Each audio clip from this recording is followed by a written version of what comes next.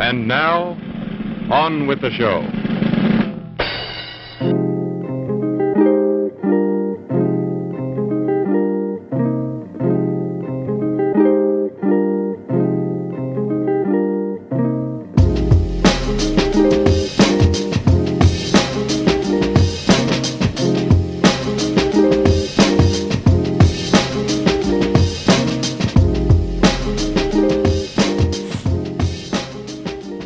Hey, welcome to Trailer Junkies, the movie review you never asked for. I'm Steve. And I'm Jake. Jake, how's it going, man? It's going good. It's going good. My Catherine is in a play, and they just had their opening night last night, and it went really well. It was a lot of fun. So she's in Grease. She's playing Sandra Dee. Nice. Nice.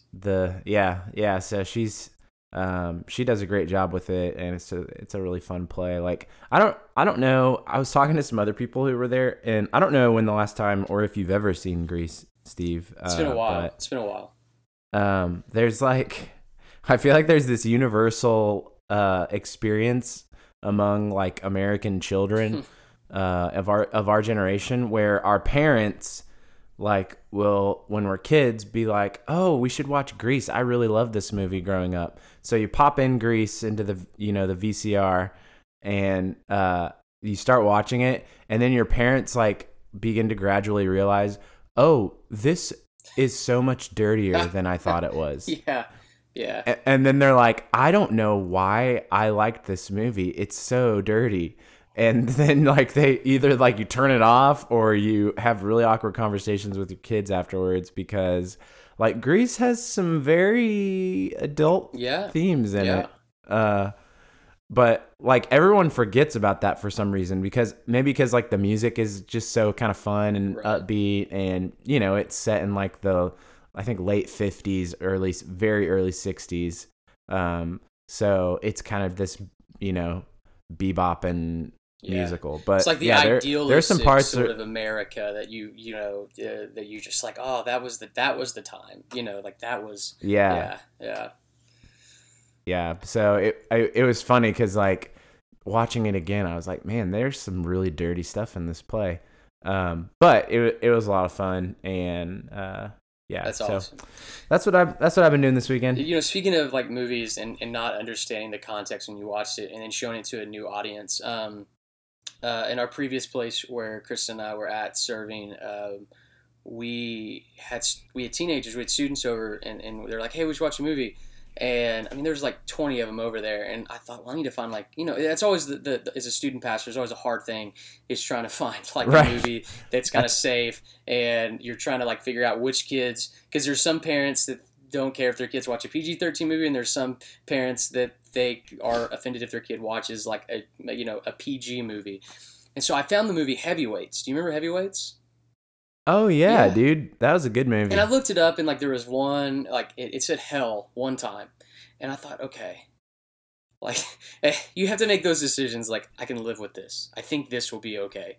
Right. And so we watched the movie, and I'm thinking, and it goes past that bar, and I'm like, nobody got uncomfortable. It's fine. Well, then after the movie, one of our girls said, see, this movie is really offensive. I was like, what? I was like, it only said one cuss word. And she's like, well, and then all of them started saying, yeah, like this movie is like really offensive. And so I'm like, what are y'all talking about? And they're like, well, they're making fun of them because they're fat. Like that's not funny. And I was like, oh. Yeah. And they're like, why was this movie so funny? And I'm like, because they were fat. I mean, it was a dark time in the 90s, okay? I don't know why it was funny.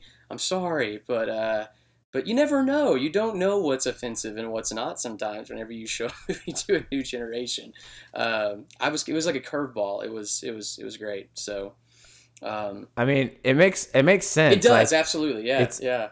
Like what was funny to us, like in our, like I think it just like, I think that's how it is with every generation. Like we become more and more aware of like, I guess the way that we think and act and talk impacts other people, you know, and especially like people on the outside. So like stuff that like even like you watch a movie like that will make like just like what was that movie that came out with Johnny Knoxville? Not Jackass, obviously, but Bad Grandpa? No, that's thinking of a different one. The one about the Special Olympics. Oh, yeah. Do you know what I'm talking about? Yeah, I can't even. Where like that movie was even trying to like be respectful, but I don't know if that movie would be received. You know what I mean? As well. Like even though I think for back then it was probably 10 years ago. Like they were trying to be respectful of people with special needs. But it like even I don't know, you know, like it's just a very I don't think that movie will stand the test of time in terms of like being well received. What a shocker that a Johnny Knoxville movie about special needs Olympics will not stand the test of time. That's a sad world we live in, but that's the reality. That's a weird sentence to think that Johnny Knoxville actually, and try to be respectful about it. It's like, I'm trying to remember what that movie was about, but I mean, or what it was called actually, but wow. Yeah. Oh, it's The Ringer. That's what it was. Yes. Okay. Nice. So. Well. Anyway. Well. All right. Well, I hope you enjoyed that little bit of overview of wonderful. I don't know what movies offend people to listen, but. Speaking of movies that won't stand the test of time, you wanted to talk about the new Han Solo movie? Yeah. So yesterday was May the 4th. Which, of course, is Star Wars Day. It's always funny telling that to somebody that doesn't understand. Like, I don't get it. Why is it Star Wars Day? Because it's May the 4th. I still don't. It's like, okay, whatever. But anyway, just a new trailer for the Solo, the Han Solo standalone movie dropped. And so here's the deal. And this is the question I want to ask. And then we're going to jump into Infinity War movie review. But what are your thoughts on this movie? Are you excited about this movie? Are you looking forward to this movie? I mean, it looks like it looks good, but I don't know. I don't know where I'm at on this. I think it's the least exciting. Like of all the new Star Wars stories that they're kind of throwing out, including the new trilogy, I'm least excited about it. Mm-hmm. I'm a little more excited about it after seeing the new trailer, but for me, I don't know. It seems like this is one of the more blatant, I feel like, sort of just we're going to make a lot of money on people who love Star Wars, you know? Yeah. And I mean, you know, Ron Howard's directing it, so you have to take it, you have to at least consider it, you know? Like I have to go see it because it's not like they're it's not like they're not treating it like a throwaway movie. You know, they got Ron Howard to direct. I think he would do. He does good things with scripts. Oh yeah. Yeah, but I don't know. Like, I'm just not that excited about it. Like, there's the whole like factor of, you know, it's supposed to be a young Han Solo, but Han Solo's already pretty young. Like when we meet him in episode 4, so it's like how much time are we saying has passed between the events of Solo and episode 4, and then you get into kind of like weird, you know, age continuity type things where it's like if the Han Solo of episode 4 is supposed to be like 25 or 30, then are we saying that this Han Solo is like 20, like, you know, is it a 5-year difference? Is it because I don't know, like so that's one thing that I'm just kind of like, we'll see. Like it'll be fine. I'm not pumped about it or anything. To me it's just like one more summer.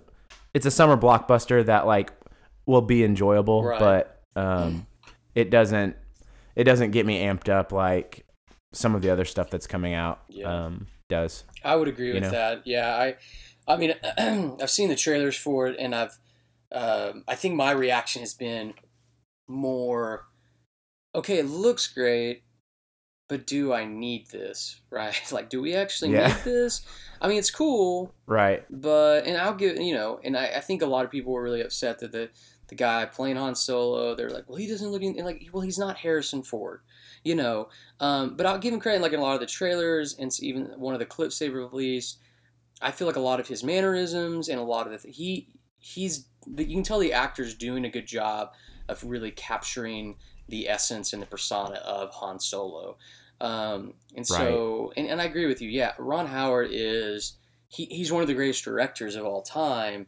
He and the visuals and all of it look really good. And I think anytime that Star Wars can take us to a different part of the galaxy we've never been to, that's always fun. But yeah, and it's got Woody Harrelson in it, which, you know, I'm always like, yeah, that will be good. Like he's just always a good side character that just always does a great job. And Emily Clark or Emilia Clark is in it. Is that her name? I think I might just. Yeah, I think that Emilia Clark, Emily something. Yeah, one of those. Yeah, two. so she's I think a really good actress, and so I feel like it will be good. But yeah, I'm at that point where I never thought I would get to a place where I would say to a Star Wars movie, I could take it or leave it. Now I'm telling you, if they come out with a solo Obi-Wan Kenobi movie with Ewan McGregor, yes, give me that movie. It's like if you go out with your family, and the new Star Wars trilogy and Rogue One are like going out with your family to Texas Roadhouse and just having good food, but I mean it's a lot, right? Yeah. You're enjoying it. It's really tasty. You've been looking forward to it. Butter and the rolls, man. Yeah. Yeah, the butter, the rolls. You get a juicy steak, and so you are just enjoying yourself, but you're getting pretty full. And you step outside the Texas Roadhouse, and your parents are like, "All right, you guys want some Cold Stone?"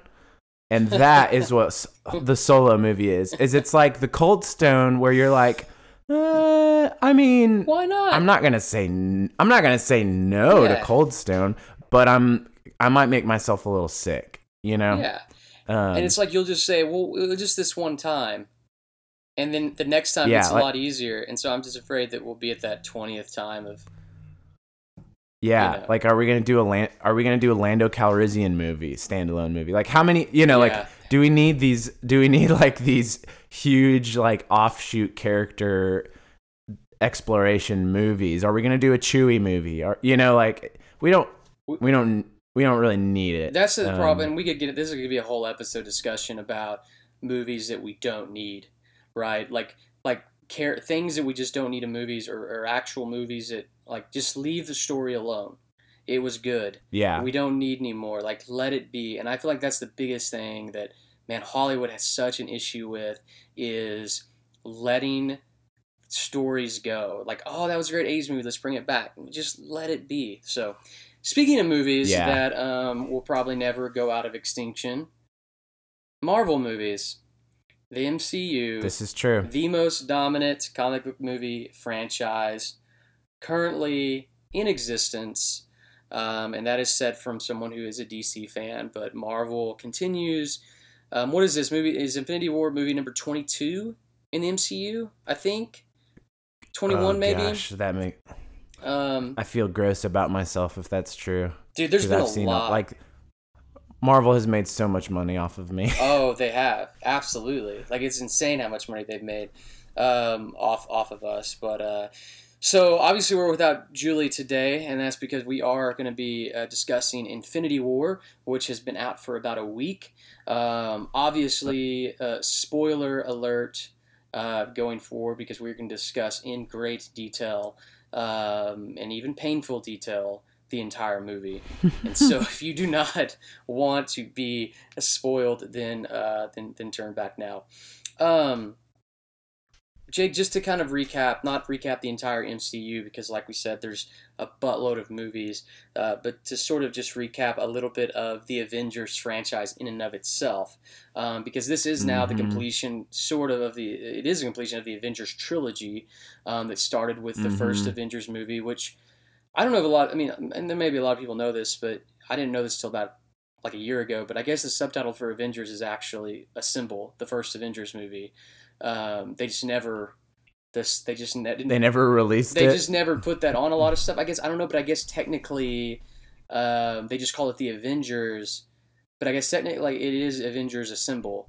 But I never knew that. I was always like, oh, okay. I think I don't know if they just did retro change that. I'm sure they did because all the other ones, of course, have subtitles. But in Avengers Assemble, the first Avengers movie, of course, we have the story of kind of these OG Avengers, Iron Man, Captain America, the Hulk, Thor, Black Widow, Hawkeye, all coming together to defend the Earth against an alien invasion, which of course is led by Loki at the hand of Thanos, and of course the Avengers fight them off, and all goes well.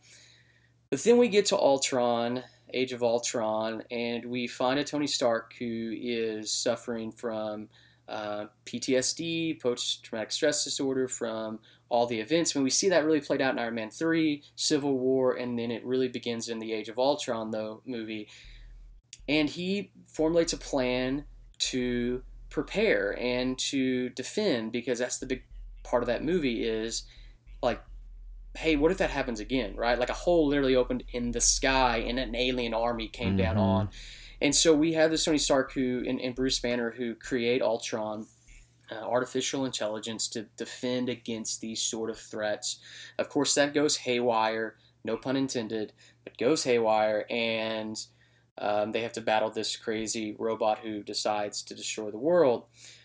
Then we get to Infinity War, which, of course, Destiny arrives, so to speak. All the planning and preparing leads to this moment where Thanos is attempting to collect all the Infinity Stones. It had been spread out all throughout the MCU, and he eventually begins his move on the universe. His goal to wipe out half the life in the universe. And so this movie obviously brings together the Guardians of the Galaxy.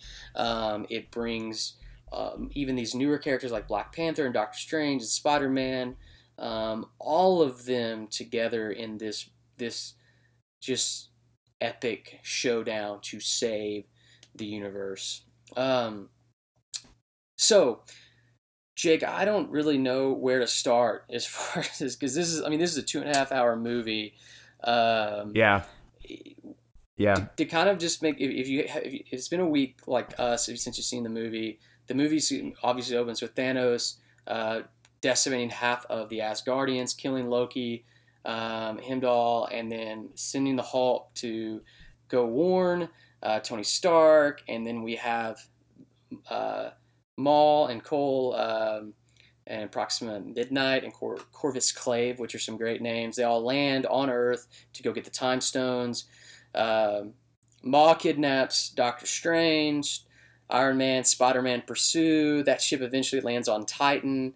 The Guardians eventually meet Thor. Then Thor, Rocket, Groot go make a weapon, while the rest go to find Thanos.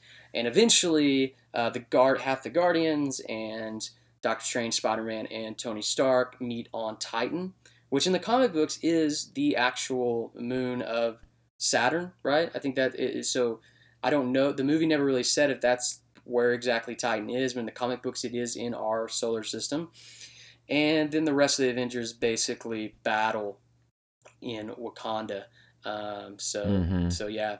So that's kind of the overview. I mean, very quick, slightly sloppy overview of the movie. Jake, overall, I mean, we'll get into a rating here in a little bit, but overall, did you enjoy the movie? Did you feel like it was good? Feel like it was Yeah. I mean, I between the two of us, I notoriously, I'm like caught in this middle world between like comic book fatigue, but also like knowing that it's this thing of like, oh gosh, we're going to do this again. But then I always end up at the theater. Yeah. Like just scarfing popcorn and, taking it all in. So I went in excited about this movie, but also, I mean, I feel like we just sort of finished Black Panther, right. So I was excited. I was also like just hoping that it would be more than just a 2.5 hour battle sequence. Yeah. And so yeah, I walked away happy. I felt like they managed. I mean, that's all. It's a spectacle just to see this many characters in a 2.5 hour movie. Like just to take in that many characters and feel like there are definitely some who got slighted, but overall, I felt like it was a pretty good like balance. Like we didn't see as much Black Widow as I might have liked to see. We didn't see as much Black Panther as I would have liked to see. Yeah. We honestly didn't see as much Winter Soldier as I would have liked to see. Right. But overall, I felt like it was a good balance. And I was surprised that we didn't get much Hulk. We got Bruce Banner in the Hulkbuster Iron Man, armor, but Hulk himself like refused to take part in this battle. And I don't know if there's something, if that's gonna come, if there's gonna be some development there, if there's something going on there. You would think that there is. Yeah, no, definitely. So yeah, I thought that was interesting. So I walked out happy, interested to see the next Avengers movie. So I'm excited to see where they go. I have some thoughts on that, but it's just speculation. Yeah. No, I agree. I think overall, it's crazy. I mean, we were talking 10 years. Just this past week, I think it might have been on the 3rd or the 4th, so a couple days ago, they celebrated. It was 10 years ago that day that Iron Man was released, and it's insane that they've built this entire universe. And there was so much hype and so much built up to this movie. It was just insane.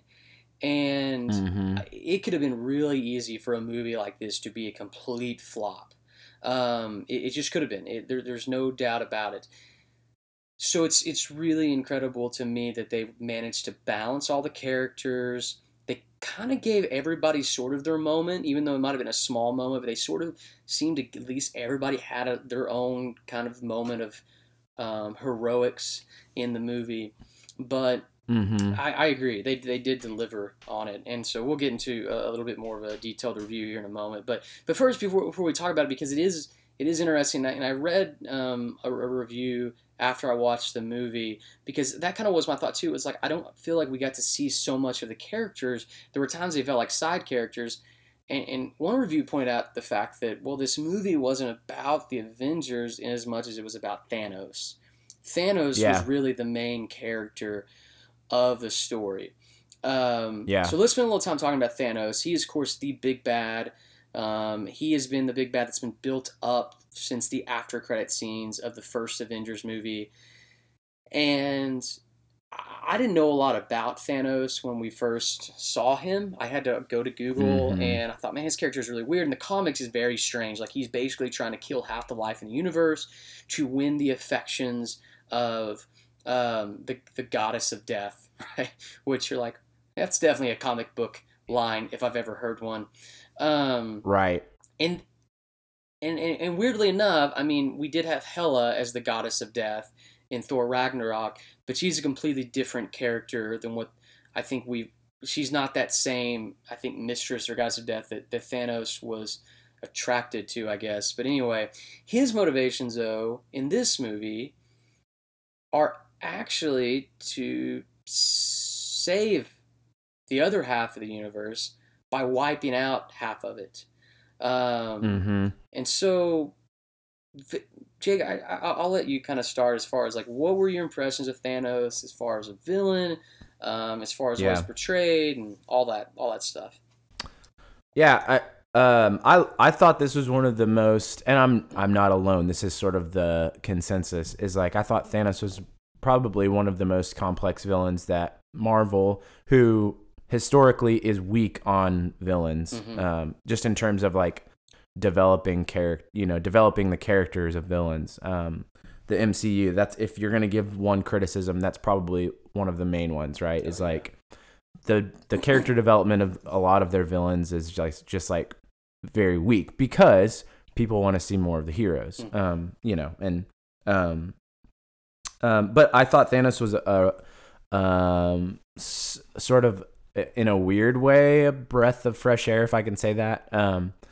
Just taking him seriously as a, as someone who doesn't perceive himself as a villain. He doesn't see what he's doing as wrong or evil. He's seeing it as sort of like a necessary evil, I guess. Kind of reminds me of Bane or Ra's al Ghul in League of Shadows. Where you see so much corruption in the world, or in Thanos' case, the universe, that you're like, someone has to do something, and someone's going to have to make the really hard decision. Someone's going to have to be the bad guy.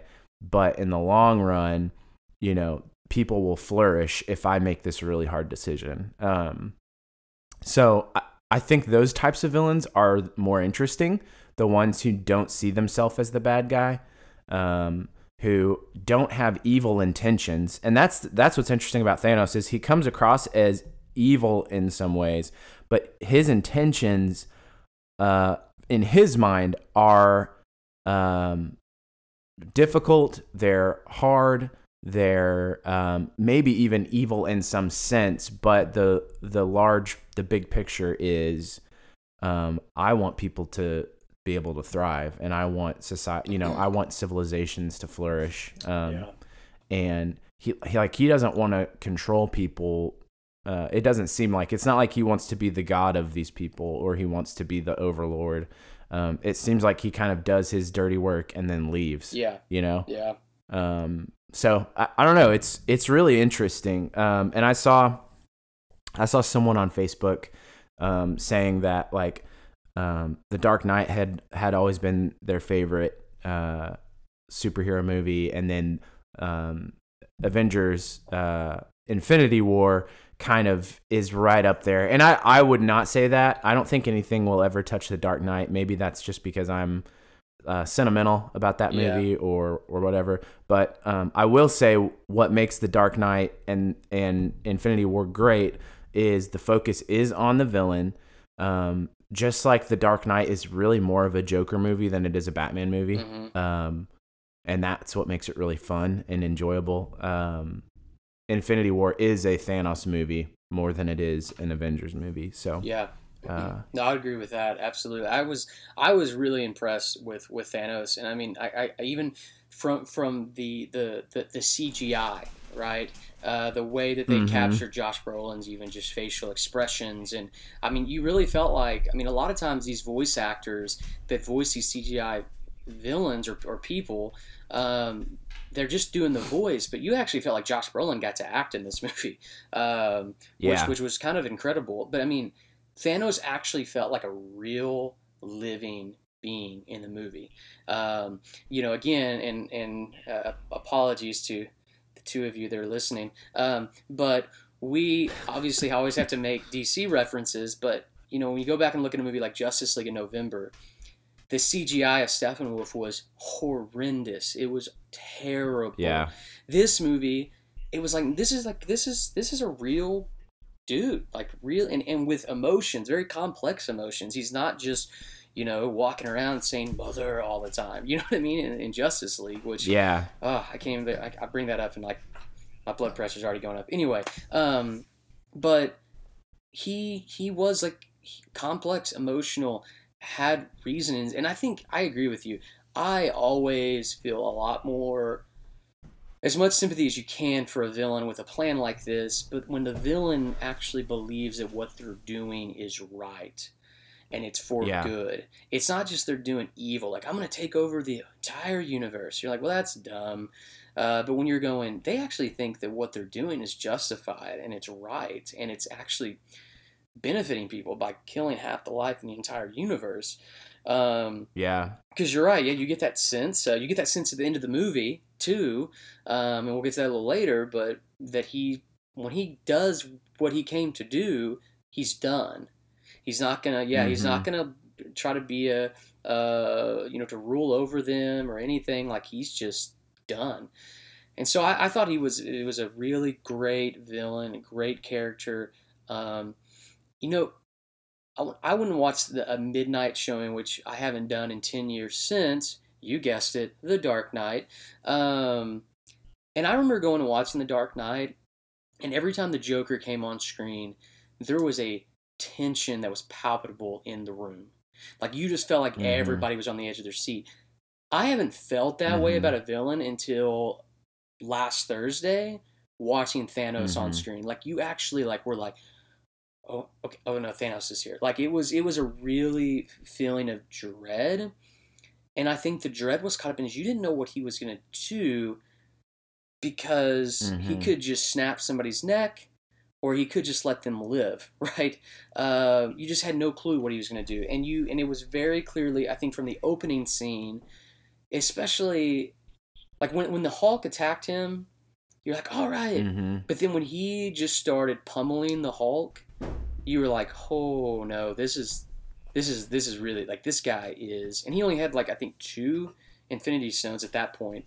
So they did a great job with him. I thought the dynamics between him and Gamora were very interesting. You got this sense from the first two Guardians movies that he did kidnap her, but that he was kind of an abusive, hateful, and just basically used her to just continue to kill half the universe. But this movie really showed the side of Thanos that, in his own sick and twisted way, he really loved Gamora. Like he really saw her as his daughter. And I thought that was really driven home. That was a tremendous scene. When they landed on the one planet to get the Soul Stone. One, of course, it started off by the reveal of Red Skull, which was awesome, and which was epic. Oh, that was it was like the whole theater was like, oh my gosh, and of course, some people that don't remember Captain America were like, who is this guy? But that was great. Oh, it was so good. That was one of the most masterful reveals, I think, in that movie was Red Skull, and he's only in it for 2 minutes, but you were just like, so that's what that's what everyone happened. Yeah you're like, oh, that is so cool. Well, I remember thinking his voice, whenever he was just still in the shadows, I was like, that voice sounds super familiar.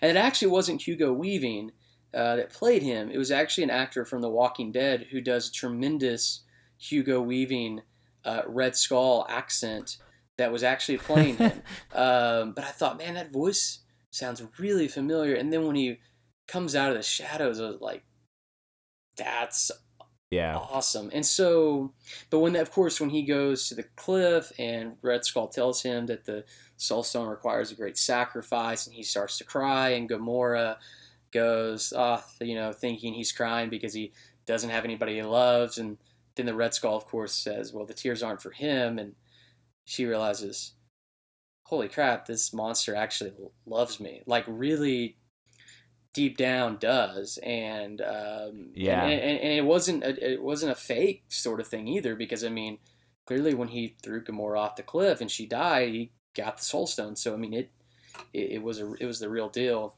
And I thought it was also interesting whenever the Guardians landed on Nowhere, and Thanos had created the illusion with the Reality Stone that Nowhere was still somewhat intact, and she attacks Thanos and kills Thanos, that she starts to cry. And I was like, this is and I think there's a lot of parallels just when you think about in real life of abusive relationships, right?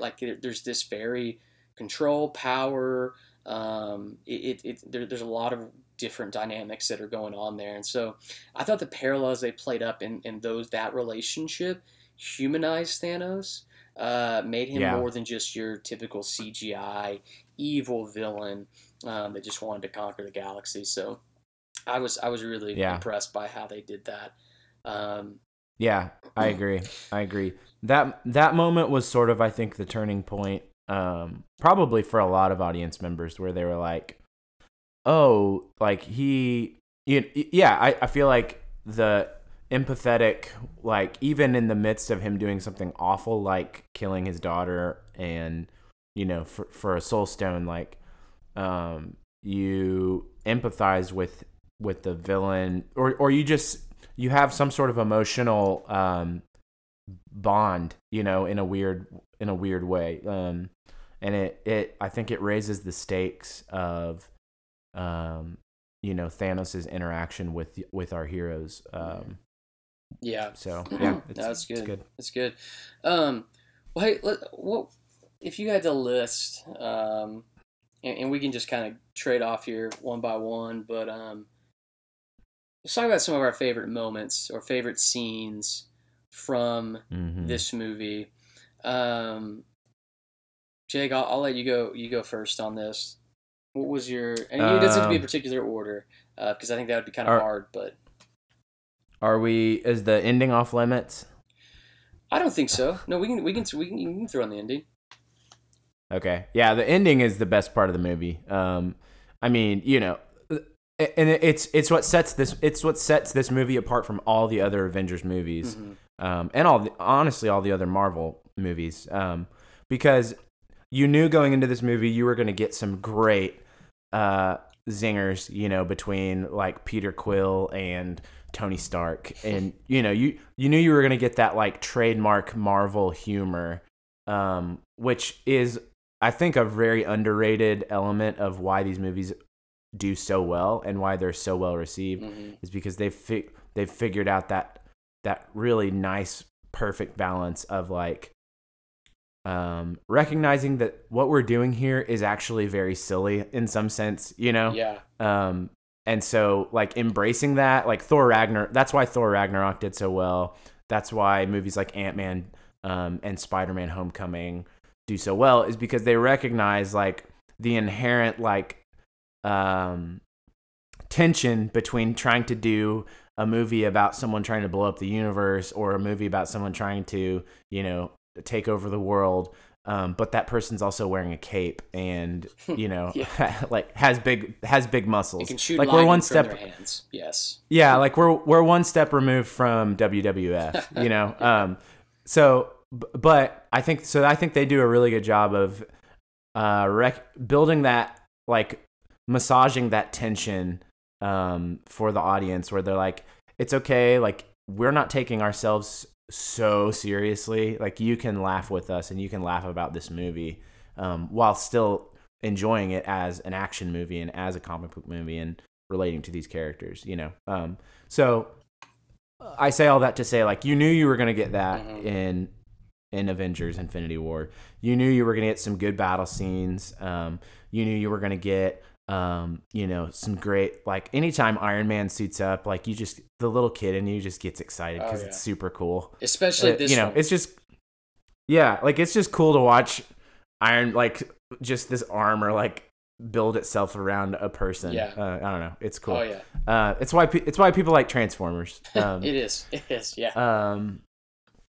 So you knew you were going to get some of that. Like, I trusted that they were going to do a pretty good job with the special effects and the computer effects. Like, Marvel, I feel like has a pretty good track record with making movies look really good, so I wasn't worried about that. But the ending makes this movie what it is. So that's a big part. I love the interaction between Doctor Strange and Tony Stark and Spider-Man. That was probably my favorite kind of grouping, because Doctor Strange is one of my favorite. Weirdly, like, I didn't even care about Doctor Strange before the movie came out. And I think Benedict Cumberbatch's Doctor Strange is just so good. Yeah. No, he's phenomenal. I mean, and I think part of, like, I agree with you. Like, the dynamic between him and Stark, especially, like Stark's, like, obviously uber intelligent, but also very much into the sciences, where Doctor Strange is also extremely intelligent, but is more on this magical side. And but at the same time, like there were moments where I just loved how throughout this movie that Doctor Strange, there was this feeling that he kind of never lost his cool. Like he was kind of always in control, and he never gets sort of worried. I don't know. He is a tremendous character, and I agree. Benedict Cumberbatch does a great job, and I loved all the interactions with him. Him just calling Tony Stark a douchebag. To Peter Parker introducing himself and saying, "Oh, we're using our made up names." It's just really, yeah, it was very good writing. And it was always, I think a lot of people were excited about those two being paired up on screen, for sure. So, yeah. But I think I agree with you on the ending. Yeah. And like, what's interesting to me about Doctor Strange is, I think a lot of people who know a lot more about the comic books and the movies than I do kind of say Scarlet Witch is probably the most powerful Avenger. She's clearly, like, she's the only one who even stands a chance against Thanos in the Infinity War movie. The only person who can destroy an Infinity Stone. But in some ways, I wonder if Doctor Strange is the most powerful of the, I guess he's kind of an unofficial quote unquote Avenger. Just because, like he has the ability to go, or at least with the Eye of Agamotto, he is able to like transcend time and like go explore like all these different scenarios. He has that moment where he's like, I explored like over 4 million scenarios. And there was only one where we stood a chance or where we came out on top. So like that, to me, Doctor Strange has the most potential to be his powers. I feel like it's a more interesting interaction because he's not just, it's not just a fist fight with him. Yeah. Like the way that he beats Dormammu in the Doctor Strange movie is brilliant. He doesn't use, brute strength or lightning or, he's not Thor or the Hulk or whatever. Like he actually utilizes this sort of intelligence on one hand, but also like this sort of like mystical art that doesn't always work itself out through just brute strength. That sometimes it's deception, sometimes it's it's a lot of deception. So I think he's super cool. Yeah, no, I agree, and they perfectly casted him with Benedict Cumberbatch, and he was a highlight of this movie, and I think it was interesting. I read somewhere, Doctor Strange, when he battles Dormammu in whatever dimension that was, and he puts him in the time loop, because he's obviously extremely powerful here. Like he was doing some crazy stuff. But that place obviously being outside of time where he was battling Dormammu, that he could have been battling him for hundreds of thousands of years. And gaining and learning all this strength and knowledge, where he came back like a level 30 wizard, so to speak, and went in like at a 3. And so I think it was really great how they just showed him, and they showed him a little bit like when he made the cameo in Thor Ragnarok, but just in this movie showing how much in control he is of his powers was really, really good. I did love it too when the Guardians and them met up. That whole interaction was just, there were so many great exchanges. I mean, from Peter Quill mentioning Footloose, is it the greatest movie of all time? And Peter Parker saying it never was. To the whole, who is Gamora? What is Gamora? Why Gamora? And I don't know why, but my two of my favorite exchanges in the movie were when Doctor Strange asked Peter Quill, what master do you serve? And Peter Quill responds, what am I supposed to say? Jesus? And that it cracked me up. And of course that let Stark know. Because somebody had asked, like my brother asked me, I think, or maybe somebody else asked me too, I was talking about the Infinity. They're like, how did he know? Because he knew, picking up that, I thought that's a subtle thing. Like Tony Stark immediately picks up this guy's from Earth, where he wouldn't understand that reference. And then I also just loved, because it kind of led into the absurdity of the moment in the movie when they're battling in New York and Peter Parker shows up and asks Tony Stark what's going on. He's like, an alien what did he say?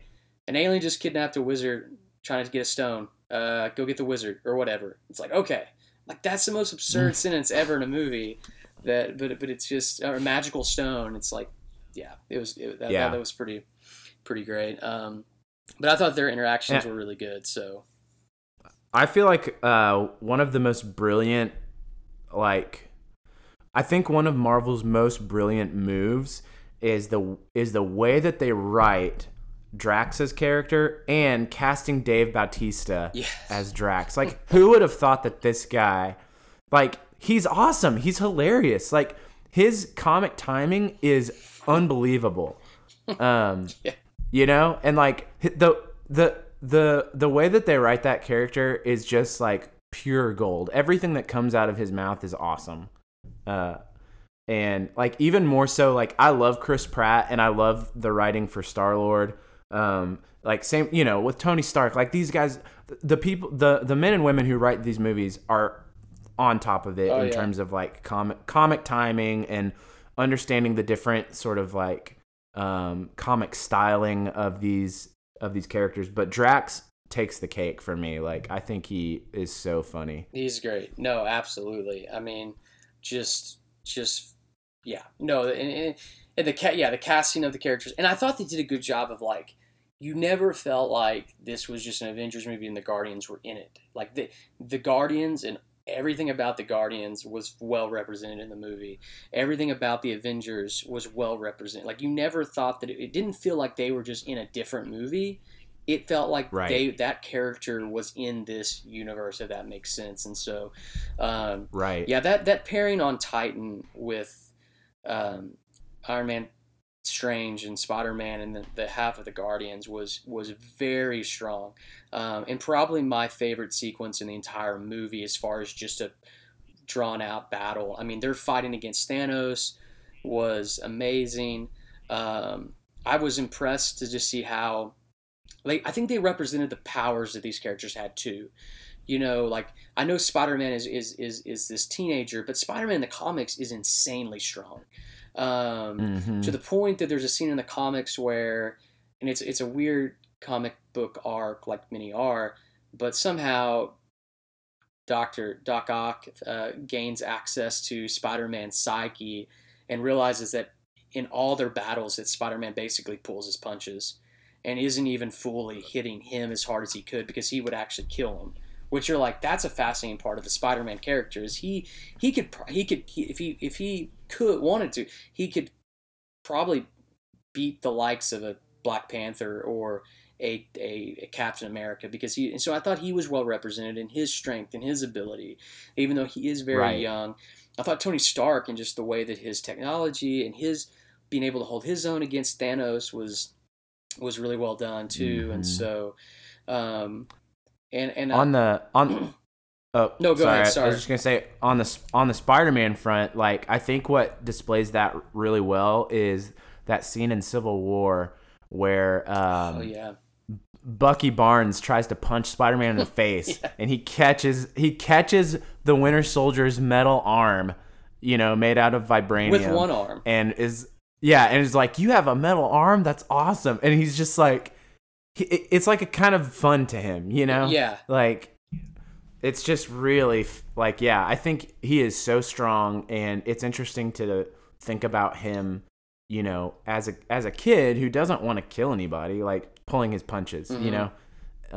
It's really, that's fascinating. It is, yeah. Well, yeah, and I love the battle that Tony Stark had with Thanos. I mean, there at the end, I mean, it was, and the moment too where, I mean, Iron Man goes all out. I mean, doing things with this suit that we've never seen in the movies before, and he manages to get a scratch on Thanos' cheek, and I love the line of, you know, all of that for a drop of blood, and you're just like, I mean, Iron Man literally went all out, and that's all he got. But it was, I think it showed too just how far along these characters have come. These aren't like, and I think one, it showed the power and how powerful Thanos was, but it also showed how powerful these Avengers have become too, and how well they've become at their skills and stuff. So I'll throw out one of my favorite scenes. I did think the ending was good, but a couple of my favorite scenes. I'll give one that this isn't necessarily my favorite, but I just thought it was cool. When Captain America and Black Panther are leading the charge in Wakanda, and it shows them break away from the rest of the pack with basically their super speed. I don't know why. I just thought that was just really cool. It was just like a neat, subtle thing that they didn't have to do, but it showed just their superhuman ability. And I thought it was just kind of a fun scene. I absolutely loved the scene where Thor and Rocket, or Rabbit, as Thor called him, and Groot landed in Wakanda. To me, that was like, that scene was just awesome.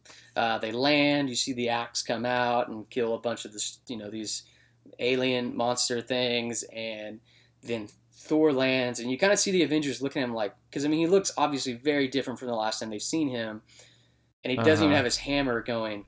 What, like, what, this is great. I'm glad Thor's here, but I love the subtlety that they showed right before that, in Banner going, "You guys are so screwed," because he knows how powerful Thor is now, right? Right. He realizes it. Right. The others facing him as Hulk. Yeah. I mean, he's like, he beat the Hulk, yeah. And the other Avengers like, "I'm glad Thor's here," but then when he jumps in the air and the sky turns dark and he just decimates half of that like army of aliens and just yelling, "Bring me Thanos," I was like, yes, this is awesome. This is really, because I've always liked Thor, like his comic book counterpart has always been that powerful and really great. I'm glad they finally showed, like, Thor is, he's not to be messed with. I mean, this guy is the real deal. I think Thor's kind of the dark horse of the Avengers in terms of like popularity, in my opinion, because it took a little while and there was a little stumbling to figure out how to make his character. The first Thor movie was good, but it was so weird and different that I think they kind of had to massage that a little bit. And then by the time they get to, I think Ragnarok kind of solidified and like sealed it, where it was like, oh, we can actually do this character really fun and really cool. Yeah. But yeah, so sorry.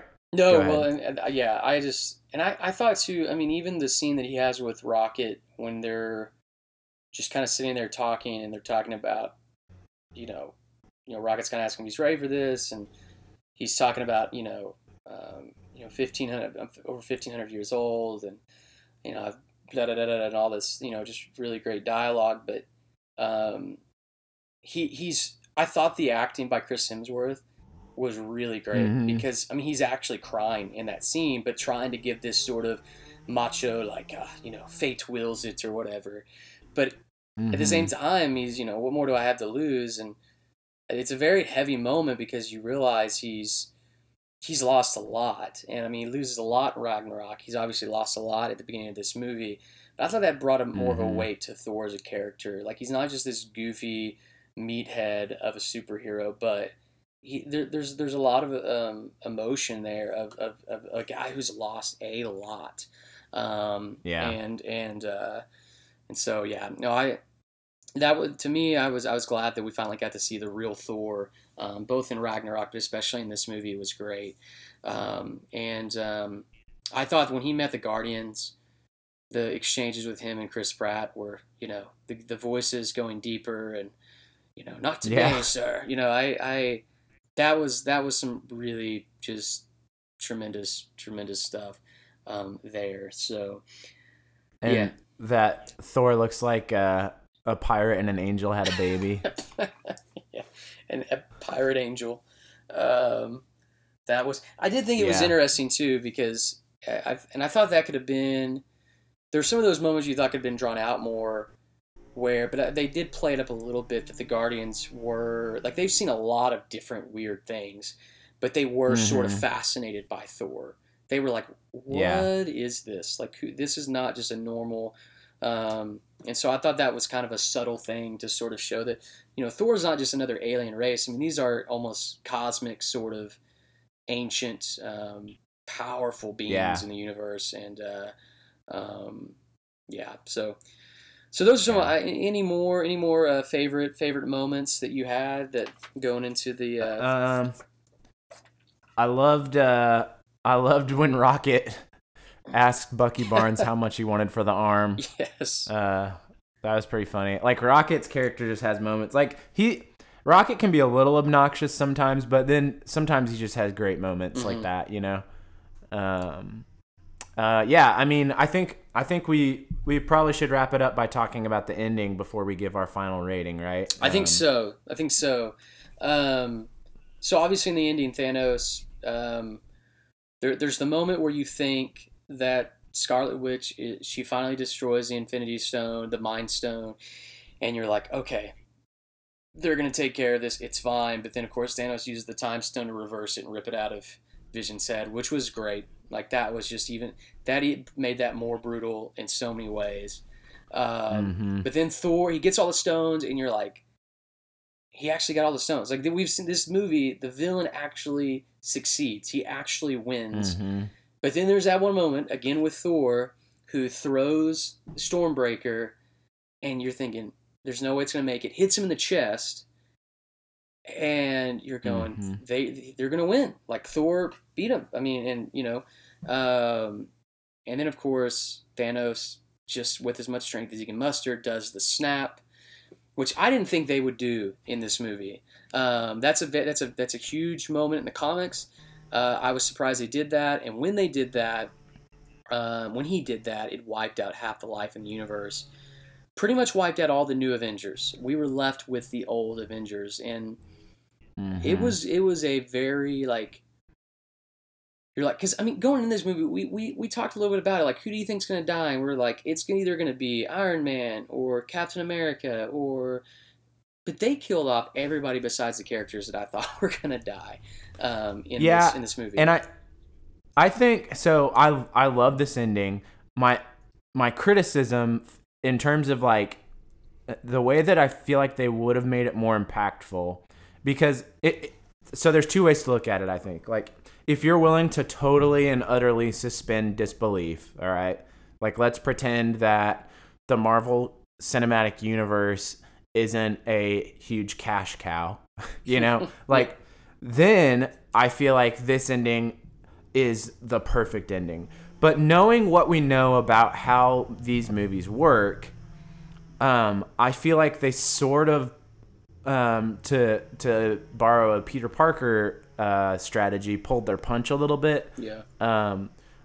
Because when we were talking about this movie before it came out, you and I were saying, oh, they're going to kill Iron Man and they're going to kill Captain America because those are the two kind of oldest Avengers. Robert Downey Jr. is not getting any younger. He's now done, gosh, how many of these movies?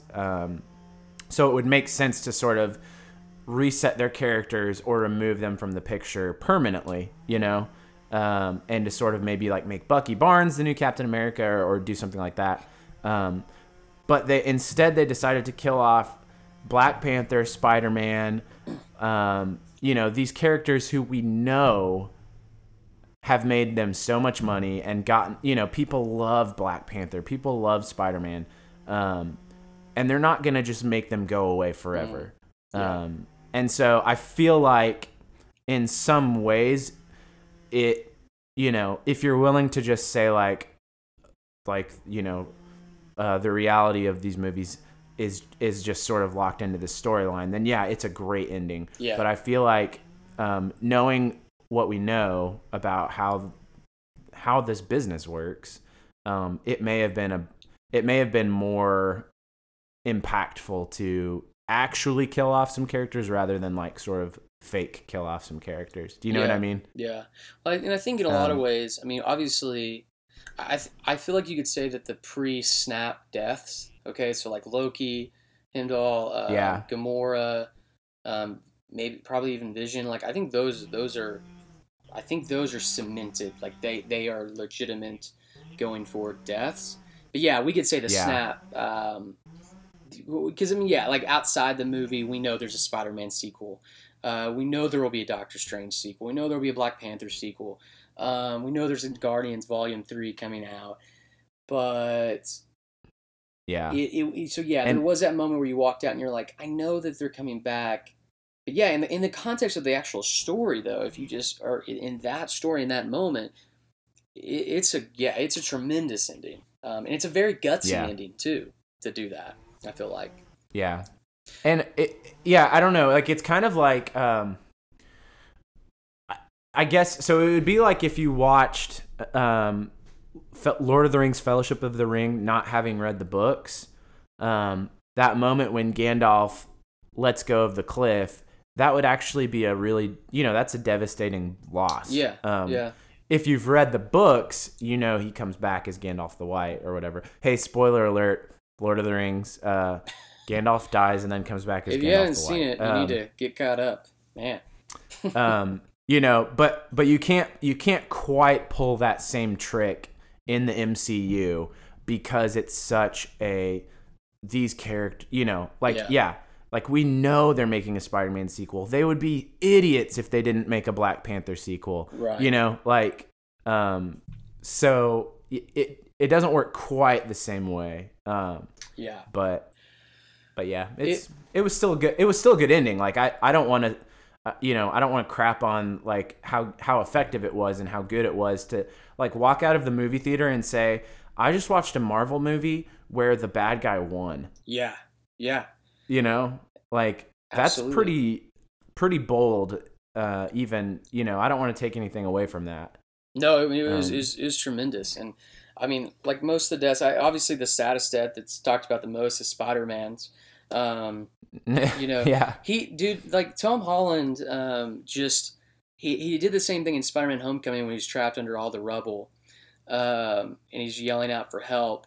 And he did the same thing in this movie, that he quickly reminds you that he's a 15, 16-year-old kid that's in way over his head. And so the scene of him like saying, I don't want to go, hugging Tony Stark and like just freaking out, I was like, oh my goodness.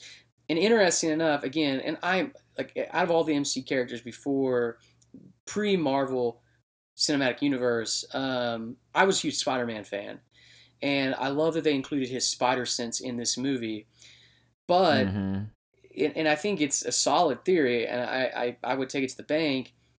He starts saying, I don't feel good. Mantis says something bad's going to happen. But the reason that Peter Parker is kind of freaking out more in their characters is his spider sense is just going off the rails because he is sensing that he's about to die. In the comic books, if Spider-Man doesn't like his spider sense is involuntary, so sometimes it makes him react or move out of the way of danger. And if he doesn't remove himself, oftentimes it causes him pain. If he doesn't do what he needs to do, in this case, he can't do anything.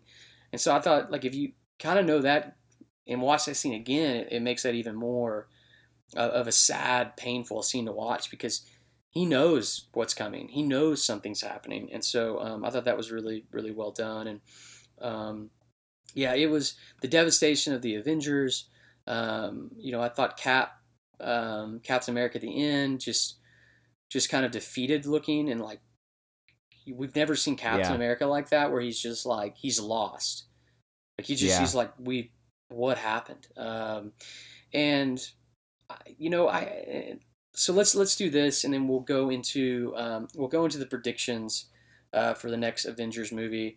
The Indian was tremendous. I was surprised they did it, but and the villain won, and then he goes to whatever place he was at, and sort of basically goes and stares into the sunset, which is what he mentioned after he was done doing all this. He would go, watch the sun rise or sunset on a new universe, and so, so out of a rating of 1 to 5 Infinity Stones, what would you? How many Infinity Stones would you give this movie? I would give it 4 Infinity Stones and Thanos is on the way to get the 5th, so like maybe 4.5. 4.5. Yeah, I would do the same. 4.5. I mean, there were some things, and I don't even know if I can put my finger on them, but there were some things I felt maybe, but I can't really just name them. I just know it wasn't.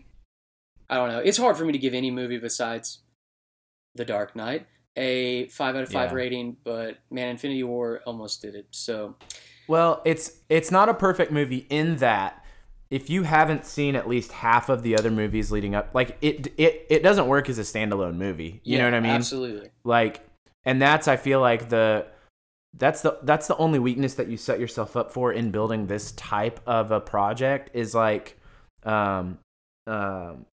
it doesn't work. I guess kind of like Return of the Jedi. It doesn't work as a standalone movie.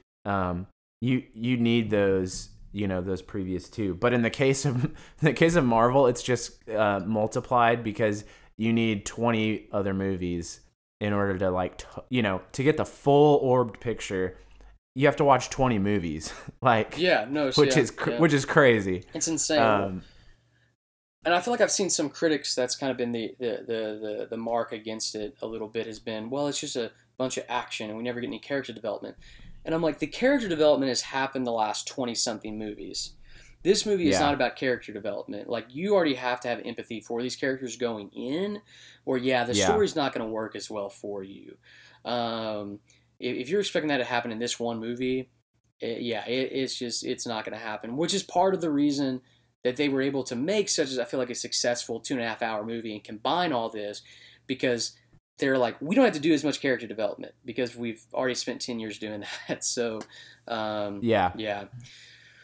Well, so Avengers 4, which is still untitled, comes out next May. So we do not have to wait. So a year from now.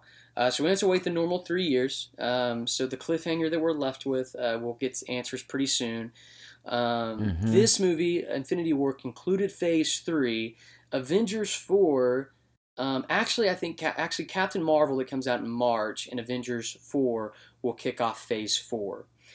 So, Jake, that makes sense. With what we know about how this movie ended,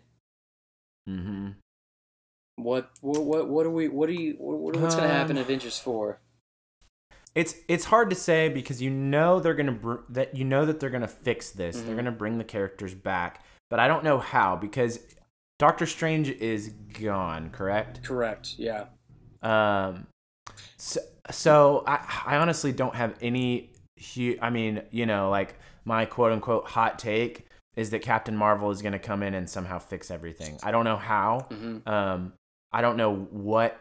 I don't even really know enough about her character to know what sort of powers she brings to the table. I know she's like kind of the Superman of the Marvel. Yeah. Marvel people will get mad at me for saying that, but like she's kind of the Superman of the Marvel universe. She is, yeah. She is like a human being. Like she has somehow been mixed with Kree DNA, and it gives her these crazy superpowers that are unparalleled in the Marvel universe. So I agree with you. I mean, I think like her movie that comes out in March is set in the 90s, which will be awesome. Brie Larson, of course, plays Captain Marvel, cool. Which is, I think, phenomenal casting. Again, Marvel does such a great job with their casting. So we'll get the kind of setup of, because that's one of the big questions we have is like Captain Marvel has been around since the 90s. But when we get to this movie, and that's one of the end credits, the only end credits scene is before Nick Fury and the agent. I'm going blank on her name. She was in How I Met Your Mother, but Agent Robin. Agent Robin. I think it's actually Maria Hill. But let's go with Agent Robin. Before they disintegrate into dust, he sends out what looks like an old school pager, and of course the Captain Marvel insignia flashes on the screen. So we know she's going to play a big part in Avengers 4, but that's the big question is, where is she? Like, this seems like a big event. If you are someone like Captain Marvel that, hey, you could show up now, that'd be great. I think there's definitely some clues into the way that Infinity War ended, namely with Doctor Strange, because so when they're on the ship, Doctor Strange tells Tony Stark that if it comes down to you or the boy or the kid or whatever he calls Spider-Man, if it comes down to one of you and the Time Stone, you're done basically.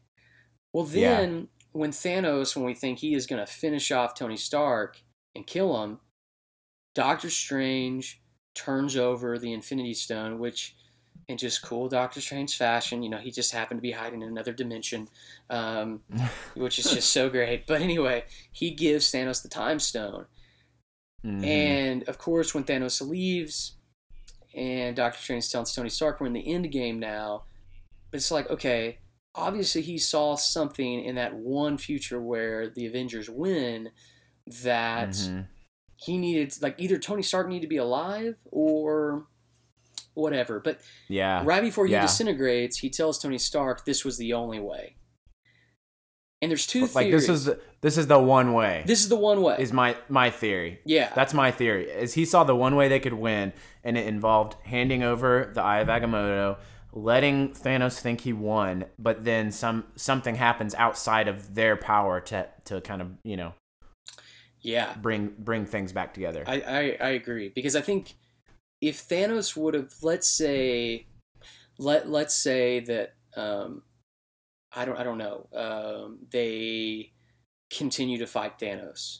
Let's say they somehow Scarlet Witch took the Mind Stone and went and hid it somewhere. Thanos would have probably caused even more destruction. He might have even killed the entire life on the entire planet of Earth, right? And so I think there's part of that too that Doctor Strange is thinking along the lines of, when Thanos is done doing this, like you just said, he's done. He's going to leave us alone, basically. Yeah. And if we can get the Time Stone in reverse, I think the Time Stone will play into it however they get that. But I think there's part of that, like, Tony Stark needs to be alive in order for this to work. And two, we need for Thanos to not be basically at constant war with Thanos. Like, he needs to go away to where we can surprise him with something. And so, I think that we see that in those final moments. That definitely Doctor Strange, they're in the end game, and this was the only way to actually beat Thanos, was to let him win. And I think it's that old adage, to let him win the battle, so to speak, so they can win the war. And so I think that'll be interesting going into Avengers 4. Man, I don't know. I think it would be awesome if they just, and I know this is crazy, and I know no movie would ever do this, but I feel like they should just, like, not show any trailers at all for Avengers 4. Like, none of them. Yeah. And just maybe do the title logo, right? And the date when it comes out. And I know fans are like, that's stupid, nobody will go see. I'm like, dude, do you know how much anticipation we built up for that movie if there's no trailers? I would love to just see that happen. People are going to see it, and nobody who hasn't seen the first one is going to see the second. You know what I mean? It's sort of like you're not gaining any.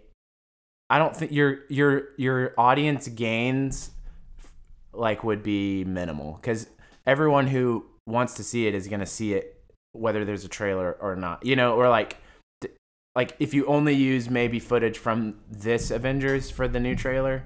Something like that. Absolutely. I think that would be great.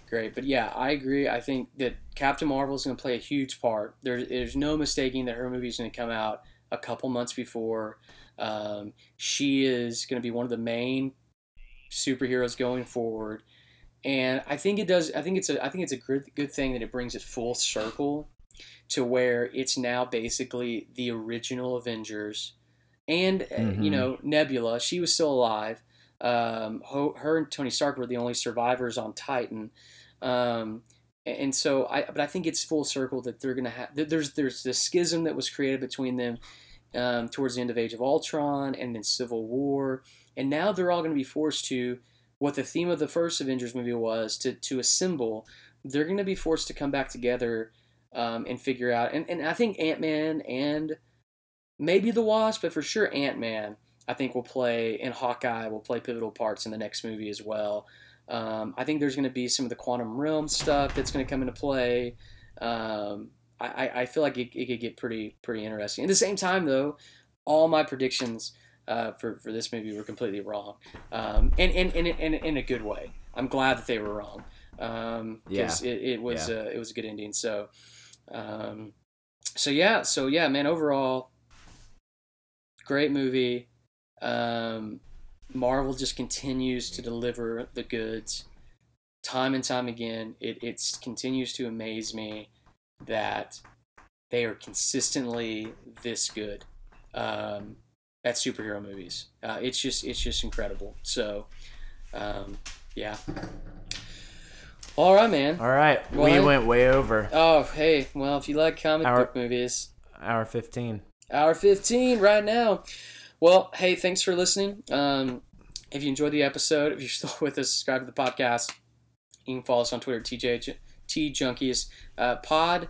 And we'll be back pretty soon. We'll drop some more episodes. We'll have Julie back with us.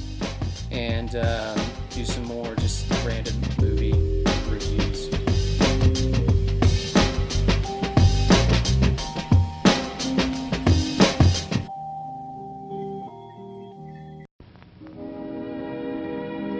And now, folks, it's time to say goodnight. We sincerely appreciate your patronage and hope we've succeeded in bringing you an enjoyable evening of entertainment. Please drive home carefully and come back again soon. Good night.